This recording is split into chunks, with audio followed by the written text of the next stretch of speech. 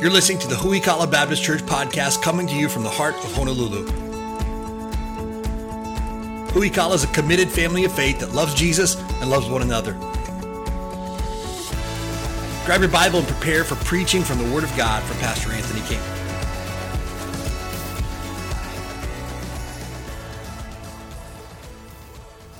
Turn your Bibles to 2 Corinthians chapter number 11, if you would. Continue our series entitled Selfless Serving Church. If you missed any of the messages so far, you can always get caught up on our website at huikala.org. Subscribe to our podcast. Stay caught up that way. We're coming down to the end of it. We're wrapping up chapter number 11 here tonight. That leaves us only chapters 12 and 13, and we are done with 2 Corinthians. And so if you're wondering what we're going to do next we're going to do 3 Corinthians. And so just checking to see if you're awake tonight. There is no 3 Corinthians. And so after we finish 2 Corinthians, we'll move on to another book on Sunday nights. But it's been exciting to go through this. If you miss any of these, you can always get caught up on our website. I think this is message 40-something, 43, 44, something like that in the series. 2 Corinthians chapter number 11, we're going to start in verse number 16 here tonight and go through the end of the chapter. So it's a long passage, but hang in there with me. I say again, let no man think me a fool, if otherwise yet as a fool receive me, that I may boast myself a little. Paul says in verse 16, if you think I'm crazy, that's fine. Just let a crazy man talk for a minute. That's what he's saying. That which I speak it not after the Lord, but as it were foolishly in this confidence of boasting. Seeing that many glory after the flesh, I'll glory also. In other words, Paul says, if you want to brag, I'll brag a little bit. For you suffer fools gladly, seeing ye yourselves are wise. For ye suffer if a man bring you into bondage, if a man devour you, if a man take of you, if a man exalt himself, if a man smite you on the face. I speak as concerning reproach, as though we had been weak, howbeit whereinsoever any is bold, I speak foolishly, I am bold also. And Paul goes on to give his list of accolades, I guess you could say here, beginning in verse 22. Are they Hebrews? So am I. Are they Israelites? So am I. Are they the seed of Abraham? So am I. Are they ministers of Christ? I speak as a fool, I am more. In labors more abundant, in stripes above measure, in prisons more frequent, in deaths oft. Of the Jews 5 times received I 40 stripes, save one. Thrice I was beaten with rods. Once I was stoned. Thrice I suffered shipwreck. A night and a day I've been in the deep. In journeyings often, in perils of water, in perils of robbers, in perils of mine own countrymen.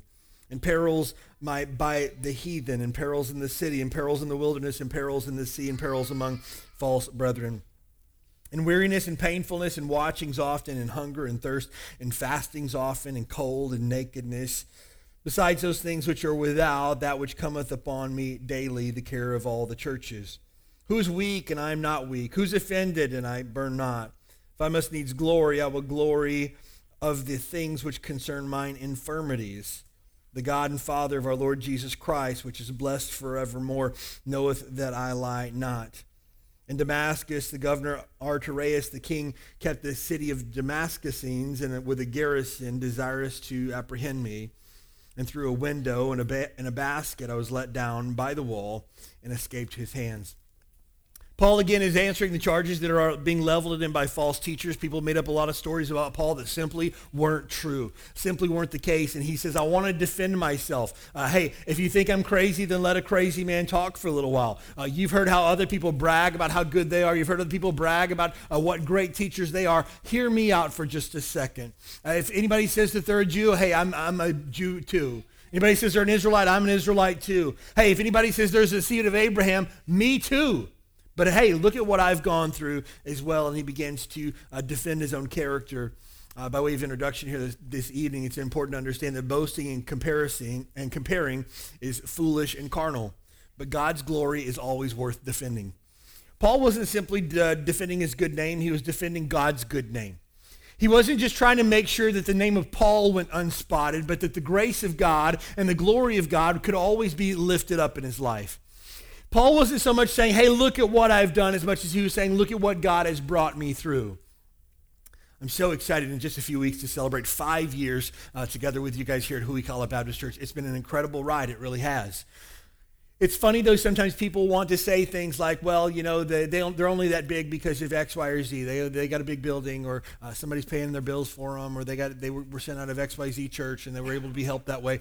And a lot of times people want to make excuses for what God's done here. And I say at the end of the day, I have no desire to boast or to brag, only to say God gets 100% of the glory for everything that takes place here. Every person that's ever been saved, every person that's ever been baptized, any person that's ever been discipled, anybody who's ever turned from sin and turned back to Jesus, God gets the glory for that. You and I just got to be a part of it. We show up. God gets to do the work. But don't ever take anything away from the miracle that God has done here. The building that you're seated in tonight is a miracle story. I could tell you a story an hour and a half long of how God provided this building for us, how God met need after need, how God showed himself strong again and again and again, how God's people gave sacrificially and God stepped up and did his part, and how at the end of the day, God gets glory for everything that happens here. Don't ever let anybody take that away from what God is doing. You and I can take no credit for it. You and I just got to be here, a part of God's miracle. Paul says, I can't take credit for anything good that God's done in my life. Actually, I've messed up a whole lot, Paul would even tell you himself. But he said, God and what he's done, he gets the glory for this, and I'm not going to allow some knuckle-headed false teachers to take that away from what God has done. You see, the mark of a true servant is not accomplishment, but faithfulness. Paul doesn't go on to list a big, long list of the things he's done. I know it looks like that on the surface as far as the things that Paul's accomplished. You look and you go, wow, Paul's really done a lot. If you read through this, Paul doesn't mention the number of times he's preached. Paul doesn't list the number of churches that he's started. Paul doesn't list the average attendance of all the church plants that he's been a part of. Paul doesn't mention anybody that he's ever led to Christ. Paul doesn't mention anything that he was a part of. He just talks about all the bad things that he's gone through. He says, hey, I'm not going to glory in my accomplishments because my accomplishments are very few. He says, I'm going to glory in my weaknesses. And despite the fact that I am nothing and God is everything, God still uses nothings to accomplish something. You and I are nothing. In the span of the universe, you and I make up 1 out of 7.5 billion people. We are infinitesimally small, so incredibly small. But we're greatly important to God. God wants to use my life and yours to accomplish his work, his will, his way. Despite how small we are, despite how weak we are, despite how little we bring to the table, God wants to use us, but he requires something from you, and that is faithfulness. If you're taking notes tonight, write out to the side of that, don't quit ever. I'm telling you this. We've seen God's blessing in our family because we made a decision probably 18 years or so ago to put God first in everything in our lives, whatever that looked like for us. And at the time, honestly, the time that we made that decision, it really just meant showing up to church faithfully. If there's a church service, we're going to be there. That's what it meant to us. But fast forward 18 years later, we've seen God's blessings on our family, and God's accomplished through our lives more than we could have ever even fathomed possible, because not we're incredibly gifted, but because we've just been faithful. I guess you could say we've been too dumb to quit. Stubbornness, I think, is an attribute that Paul would say that he had. And then when it comes to being a servant of Jesus, stubbornness is probably a good attribute to have. Most of us, when we look at the list of things that Paul had gone through, we probably would have quit after maybe the first shipwreck. What do you think? Definitely after the second shipwreck, I know I would have quit. How many times was he beaten with rods? 3 times. I probably would have quit after 1 shipwreck and 1 beaten with rods. I'd say, hey, I believe God's trying to tell me something here, and it's probably quit or take a break or dial it back a notch. Paul said, no. It's not about how accomplished he was. Now, mind you, Paul is accomplished. If anybody knows the word, Paul knows the word. If anybody had reason to boast or to brag about the things he'd accomplished in his life, Paul had reason to. But he never took that route. Even when he was challenging Timothy in 1 and 2 Timothy, he never bragged about his accomplishments. He just says, hey, Timothy, you watched my life and you saw how I lived it. I want you to live the same. The things you've learned by watching my life, I want you to live those out in your life too. And so when it comes to your and I's accomplishments in life, sometimes it might feel like we haven't really accomplished much. I haven't really done a lot for the Lord. At the end of the day, the main measure of your life will not be in the accomplishments, accolades, numbers, or anything like that. It's going to be faithfulness. And I know faithfulness isn't exciting, Because there's not a column on a spreadsheet for faithfulness, is there? Just not. How do you measure faithfulness? I mean, I can measure things. I used to love it when I was a kid. They had like the little star charts you had in your Sunday school classroom. You know, you get a star for attendance. You get a star if you brought your Bible. And you get a star if you remembered your memory verse. And you saw all your stars line up there. It's like, yeah, I love that, right? And you felt accomplished because you did what was expected. You checked off the box and you're good. Here's the problem when it comes to things like that. There's no tangible metric for faithfulness. And faithfulness isn't going to show up in a couple of weeks. Truth be told, faithfulness probably isn't going to show up in a couple of months. The true fruit of faithfulness will show up in 5 years, 10 years, 20 years, 30 years. That's the good stuff right there. Anybody can do something really quickly for a very brief period of time. Hey, if we decided we're going to go out and run a mile tonight, I could probably run a mile without dying, okay? You'll run 2 miles, I might be able to get 2 miles in, maybe even 3, right? But ask me to run 3 miles a day for the rest of my life, and at some point I'm going to fail. You know why? Because I'm not that committed to it. I really, at the end of the day, honestly, I just don't care about running that much. Not important to me. And so if I ran 3 miles tonight, or if I ran 30 miles tonight, but I never ran for the rest of my life, you wouldn't call me faithful, would you? But what about the guy who just gets out and just plugs in a mile every day? Just 1 mile every single day for the next 50 years. You'd call that dude faithful, right? A mile is not that great of an accomplishment when it comes to distance running, but a mile every day for the rest of your life, that's an accomplishment. Hey, showing up, being in your place, loving people like Jesus, nobody's going to give you a badge for that. But you know what you will see over months, years, and decades? You'll see God's blessings in your life in a way that you never imagined before. The true mark of your value, a true mark of a servant of Jesus is not on what they've accomplished, but how faithful they are. You look at Paul's resume here. It's a resume of a lot of failures and shortcomings. But he was faithful. Next, I see in this passage here that the idea of that following Jesus removes suffering is not a biblical idea whatsoever. I cringe at so-called Christianity that says if you follow Jesus, all of your problems go away. And people follow after Christ because they think that they'll get their mortgage paid off, and because Jesus is going to provide a ridiculous amount of money so they can pay off their mortgage. That Jesus, just by matter of praying a prayer, Jesus is going to automatically fix their marriage for them. That Jesus is going to automatically give them a raise at work. That they're automatically going to become the most popular person in their workplace and everybody loves them and sings their praises because they're a follower of Jesus now. Oftentimes we, even as Christians, as Bible-believing Christians, believe that if we decide to follow Jesus, everybody's going to be happy for us, right? I can't tell you how many times I've had to help newer Christians who said, I went to share my faith with my parents and I thought they'd be super excited for me, and they're not excited at all. Yeah, I'm not surprised by that. I've seen it before. I thought my brother would be super excited about this new faith that I found and the new hope that I have in Jesus Christ, but I shared it with him, and he told me that I was in a cult. Yep, heard that one before too. Man, I thought my friend, when I shared Jesus with her, would be really excited that I found something for me, but she told me that religion is for shallow people. And we began to scratch our head and go, wait a minute, I thought following Jesus made everything easier. Nobody ever said that. Ever. Following Jesus, let me just tell you this. I'm going to shoot you straight because I love you. Following Jesus will be the most difficult thing you will ever do for the rest of your life. And I will follow that up with this statement. Following Jesus will be the greatest thing you could ever possibly do with your life. Will it be difficult? Yes, but it will be by far the best thing you could ever possibly do with your life. I promise you that. I guarantee you. Because the things that are the easiest aren't always the things that are the best. Man, if I'm going to make dinner, let's just say I'm tasked with making dinner for my family tonight, right?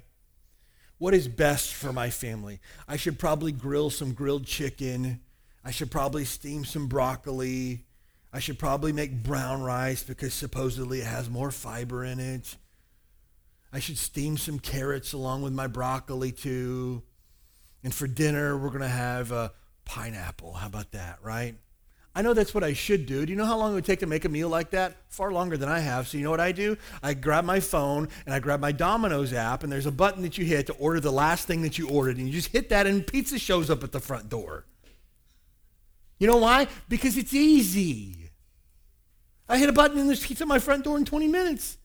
I don't even have to wash dishes. It's awesome. Is that what's best for my family? My kids might say yes, but probably not. Is that a good use of my money? Definitely not. But it's easy, right? I can't feed my family pizza every night for the rest of my life. I can't do it. What's always easiest isn't always what's best. And following Jesus will not always be easy. It's tough when folks have heard bad Bible teaching that says following Jesus makes everything easy, and then they're faced with their first trial and they don't know what to do. They're faced with some difficulty and they're not sure why everything's not working out the way that they thought it would. They hear a misapplication of Scripture and they don't understand why God didn't heal a family member that they're praying for. Hey, following Jesus is hard. Things don't always work out the way that you want them to, but they always work out for God's glory and for your good. That's a promise from His Word.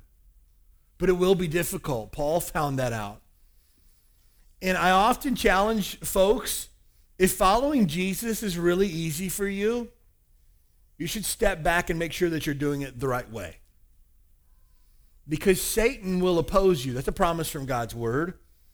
That if you follow hard after Christ, that Satan will oppose you at every turn that you come to. But if I'm not being opposed by Satan and all this seems really, really easy, I don't see what the big fuss is about following Jesus. It's so easy for me. I need to step back and make sure that I'm doing it the right way because I should face opposition. It will be difficult, but Jesus will be there to carry me each and every step along the way. Suffering is part of the Christian life. I know that's not a popular thing to say, but suffering is part of the Christian life. We will all suffer. But Jesus has promised to see us through that suffering. He's promised to be faithful. And Paul has proven Jesus faithful time and time and time again. So the idea that following Jesus removes any type of suffering or difficulty, trials in our life, just isn't a biblical idea. And when faced with difficulty and opposition, instead of looking for a way out, instead of looking for a way to bail on Jesus, you need to dig your roots in a little bit deeper. Instead of asking, God, what's the way out of this trial? Ask for the strength to endure the trial because that's what's going to make you stronger. When you're going through the storm, I know the quickest thing that you want to do is get out of the storm, but God wants to grow you in that storm. Don't be so quick to look for the exit. He's faithful. Next, we see God's faithful in His protection. Verse number 26 talks about all the dangers. The word perils there means dangers that Paul was on. Dangers in waters, robbers, his own countrymen, by the heathen, in the city, in the wilderness, in the sea, among false brethren, danger all around. But Paul was always protected. God's faithful in His protection of His children. Just like a good father, He's looking out for us, making sure that nothing's going to harm us, making sure that everything is taken care of for us. And when we're faced with times of difficulties and trials and we don't know which end is up, just rest in the fact that your Father knows exactly what's going on and He's working it for your good and for His glory. You can trust Him. He'll protect you. It will not always be comfortable. I often say this. My kids hate to hear me say this, but I say it to my kids anyways. You will not always like the process, but you will love the product. The process of trials is awful. It's terrible. It's difficult.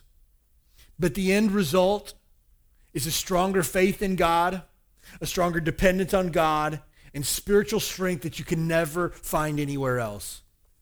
You know, I wish I could send you to Target tonight and tell you, hey, just pick up, a $50 pack of spiritual strength and just take that throughout the rest of the week and I think you'll be good.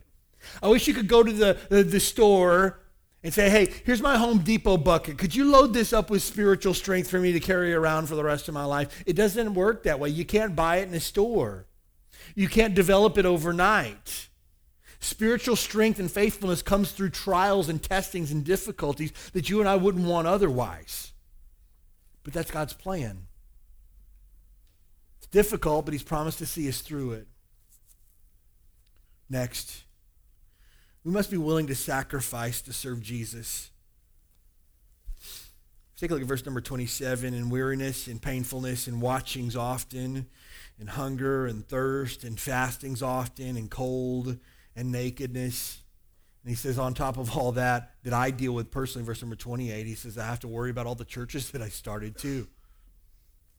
Now, mind you, verse 28 is kind of pointed. Paul says, outside of all the things that I do on a daily basis and all the things I've had to personally deal with, I have to deal with basically taking care of all the churches that I started. Mind you, he's writing to a church that he started that has caused him great grief. And so he says, on top of all that, I've got the mess that you guys have made of your life too. But Paul was willing to sacrifice because he knew that there was something greater than himself. Following Jesus the way that he requires you to is going to require sacrifice on your part. Every single one of us will have to sacrifice. But the sacrifice that you and I make to follow Jesus is nothing compared to the sacrifice that was made for us by Jesus. Not even remotely close. One missionary said it this way, we ought not use the word sacrifice when we think of what Christ has done for us. We shouldn't think of what we have sacrificed to follow Jesus when we think of the sacrifice he's made on our behalf. God wants me to live for him. That's easy. He gave his son for me. Jesus died for me so that I could live for him. God's given me blessings upon blessings, not to be used for myself, but to be given up for his glory. But following Jesus will always cost you something. Salvation is a free gift provided by Jesus. But to follow after Jesus the way he intends us to, there's a price associated with that. I'll have to lay down my own hopes, dreams, goals, aspirations, my own pride, my own sinfulness to follow after Jesus. Oh, there's a price to be paid, but it's always worth it. You and I more than likely will never suffer persecution. You and I more than likely will never actually be thrown in prison for our faith. We'll probably never be beaten for our faith. We'll probably never be shipwrecked out to sea with a group of people. We'll probably never be thrown in jail because of our faith. But what are some trials that you and I might face today as Christians? Somebody help me with that. A trial that we might face these days because of our faith. Brandon? Yep, there you go. You gave out a gospel tract and somebody laughed at it. We've gotten two tracts back. Somebody who dropped one off last week and had some stuff that was written on it that wasn't very nice, and they shoved the tract in our mailbox and with some not nice words on it, telling us not to give them anymore. We got a phone call from somebody yesterday who told us we were trespassing. We shouldn't have got on their property to give them an invitation. Okay, great. Persecution? Maybe. What else? Excluded. Yeah. People will say, well, I don't want to invite him. He's more of a churchy kind of guy. What else? Okay. People just don't like you, right? It's tough. I was talking with some folks today, and we're talking about how in the workplace you have to be careful with your faith, and how you can say that you're a Christian, but you can't necessarily proselytize and try to encourage other people in their faith and things like that. It's a tightrope that you have to walk. And I said, do you think things would be different if we were Muslims instead of Christians? Because it seems like Muslims these days seem to have a little bit more rights and a little bit more freedom to do what they want and say what they want than Christians do. You throw up a Christmas tree somewhere, people lose their mind. You put up a Star of David, everybody's kind of okay with that. You put up the Muslim crescent. Most people don't get bent out of shape about that, but a cross, man, that's tough. So maybe people wouldn't like us. Maybe we'd be excluded. Maybe people would laugh at us or make fun of us. What else? People are going to watch you a little bit closer, a little bit more scrutiny, right? What else? Megan? Yeah. Yeah, you call yourself a Christian. That's different, okay. Good for you. I'm glad you found something that works for you. It's a little bit weird, but okay.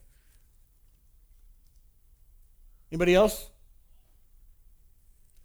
We're racking our brains here to try to find ways that we're really persecuted as Christians, and we're not coming up with a lot. Have you noticed that? People will laugh at me. They might call me weird. I might be excluded. People might not want to be my friends. Take a look again at verse 25, if you would. Thrice was I beaten with rod. Oh, no, I'm sorry. Verse number 23. In labors more abundant, in stripes, that's whippings above measure, in prisons more frequent, in deaths oft. Of the Jews, 5 times received I 40 stripes, save one. Paul says I got whipped 39 times on 5 separate occasions. According to the Levitical law, you could only whip a Jewish person 40 times. And so in the off event that someone would miscount, they only allowed 39 stripes to be given out. And so Paul says, I got 39 stripes, not once, not twice, not 3 times, not 4 times, but 5 times I got 39 stripes. Verse 25, thrice was I beaten with rods. Once was I stoned. Thrice suffered shipwreck. A night and a day have I spent in the deep, in other words, out in the middle of the sea, in the ocean. In journeyings often, in perils and waters and robbers and own countrymen and heathen, in perils in the city, in the wilderness, and in the sea, and among false brethren, weariness, painfulness, and watchings often, hunger, thirst, fastings often, and cold and nakedness. And what are we complaining about it again? Somebody unfriended me on Facebook because I posted too many Bible verses. Come on. Come on. We might suffer for our faith, but we don't suffer like this. We might go through difficult times because of our faith, but nothing like this. When we look at the persecution that takes place around the world, there's a ministry called Voice of the Martyrs. Some of you should look that up online. It talks about people who today are being persecuted, like thrown in prison and put to death for their faith today. Usually in our church bookstore, we don't have any right now. We have the book Fox's Book of Martyrs. If you've never read through that, you should. It talks about people who have given their life for their faith. It starts with Christ and the apostles, and it goes all the way up through history, through the 1900s, talking about people who have died for their faith. I would recommend that you buy that book and read a few chapters as part of your daily Bible reading. These are people who legit give their life for their faith. You and I probably will never be asked to give our lives for our faith, but we are asked to live for our faith. That's something we can all do. Final thought here tonight in this passage. In our life story, God is always the hero. Take a look at verse number 30. Paul says here, if I must needs glory, in other words, if I need to boast, I'll glory of the things which concern mine infirmities. Paul says, I'm going to brag about anything. It's about how short I come of how good God is. And really the hero of this story is not Paul. He's saying, if I get something to brag about, it's how much of a knucklehead I am. If I have something to brag about, it's how much of a failure I am. The glory that I have, all glory goes to God for all he's done. And at the end of the day, the hero of Paul's story and the hero of my story and your story is not us, it's always God. Somebody says, oh man, what a great family you have, man. God has been so good to us. He's blessed us immeasurably. Oh, what a great church family you guys have, man. God has been so good to us. We have some of the finest people here in this church that I've ever met in my entire life, and God's been good to us. Oh, Pastor has a great message today. Man, praise God for his word. God's word is always good, 100% of the time. You know who the hero is? It's always God. The hero is always Jesus. And the problem comes when you and I think that we need to be the hero. We need to be the one that's liked. We need to be the one that's adored or worshiped or held up or lifted up. Then we run into problems because that was never our place that we were intended to be. God's the hero of our story. He always will be. And if we understand that he is our object of our affection, he is the hero of our story, he is the one that we're seeking to please, honor, and glorify, we'll be okay. Read an outstanding quote several years ago in a book by Steve Farrar.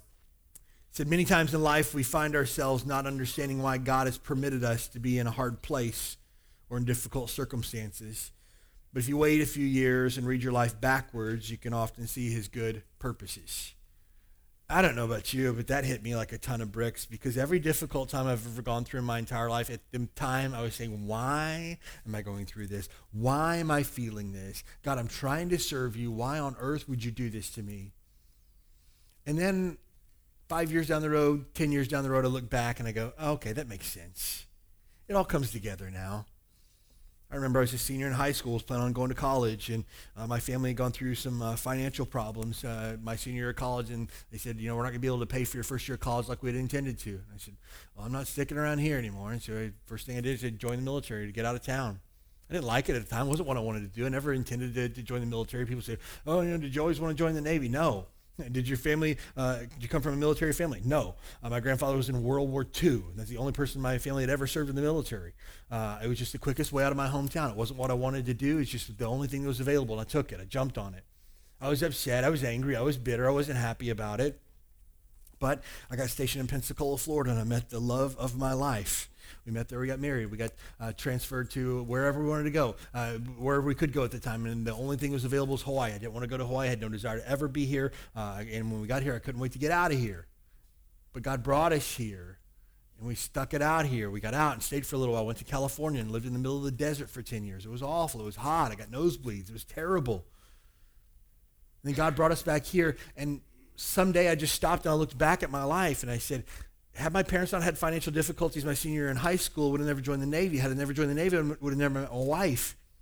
Had I never been in the military, I would have never gotten to Hawaii. Had I never gotten to Hawaii, God wouldn't have been able to change my life through his word and his church and people that God put in my life that steered me the right direction. And we wouldn't be sitting here tonight. That difficult trial that a 17-year-old boy just couldn't figure out why it was happening to him was so that all of us could be here tonight hearing from God's word. And it's tough to be able to trace life back like that in the moment, but we have to believe that God knows exactly what he's doing. He's always good and he's always sovereign. And if we can trust in that, everything else works itself out. Proverbs 3, 5, and 6. Trust in the Lord with all your heart. Lean not into your own understanding. In all your ways acknowledge him, and he'll direct your path. The problem comes when we take matters into our own hands. We try to figure it out on our own, and we try to bypass what God's doing in our life. God says, no. It might not be pleasant right now, but I've got a big plan coming down the road that you can't see right now. Just hang in there. I'm faithful, and I promise you that I'm enough. So most of us probably not going to see the level of persecution that Paul did. But every one of us will go through trials and difficulties. And when we face them, we can face them with great faith, knowing that God is always in charge, that he's always sovereign, that he's always good, and he will bring forth something that you and I cannot see right now. But hopefully, one day down the road, it might be one day when we're in heaven, we can look back and see why God did what he did and how he did it for his glory. Until then, we just get to plug away day by day, be faithful, trust him, and follow him like never before. I'm not a really incredibly talented guy. I don't have a lot of things. For example, if I wasn't pastoring, I can't think of a whole lot of other things that I would want to do in my life or that I probably would be well suited to do. I'm not incredibly talented, but you know what I learned a long time ago that I can be? I can be faithful. Hey, I'm not the best public speaker in the world. I might not be the most engaging speaker in the world, but you know what I can do? I can study God's word every single week faithfully and share with you what the Bible says and how to change your life faithfully. Hey, I don't always have the most witty things to say. I'm not the best conversationalist, but you know what I can do? I can sit down and listen to your problems and pray with you and be faithful with that. You see, God doesn't ask us to do big things. God asks us to be faithful in small things. Paul, I don't think, ever set out to do big things. God just said, do this. And he took it one step at a time, one day at a time. And then he looked back one day and saw all that God had done through his life. I think you and I will be the same if we can be faithful. So regardless of what you're going through tonight, I want to challenge you with this. Be faithful. Trust in the Lord like never before. He promises to bring you through it. He's been faithful so far, and you can trust him in the future.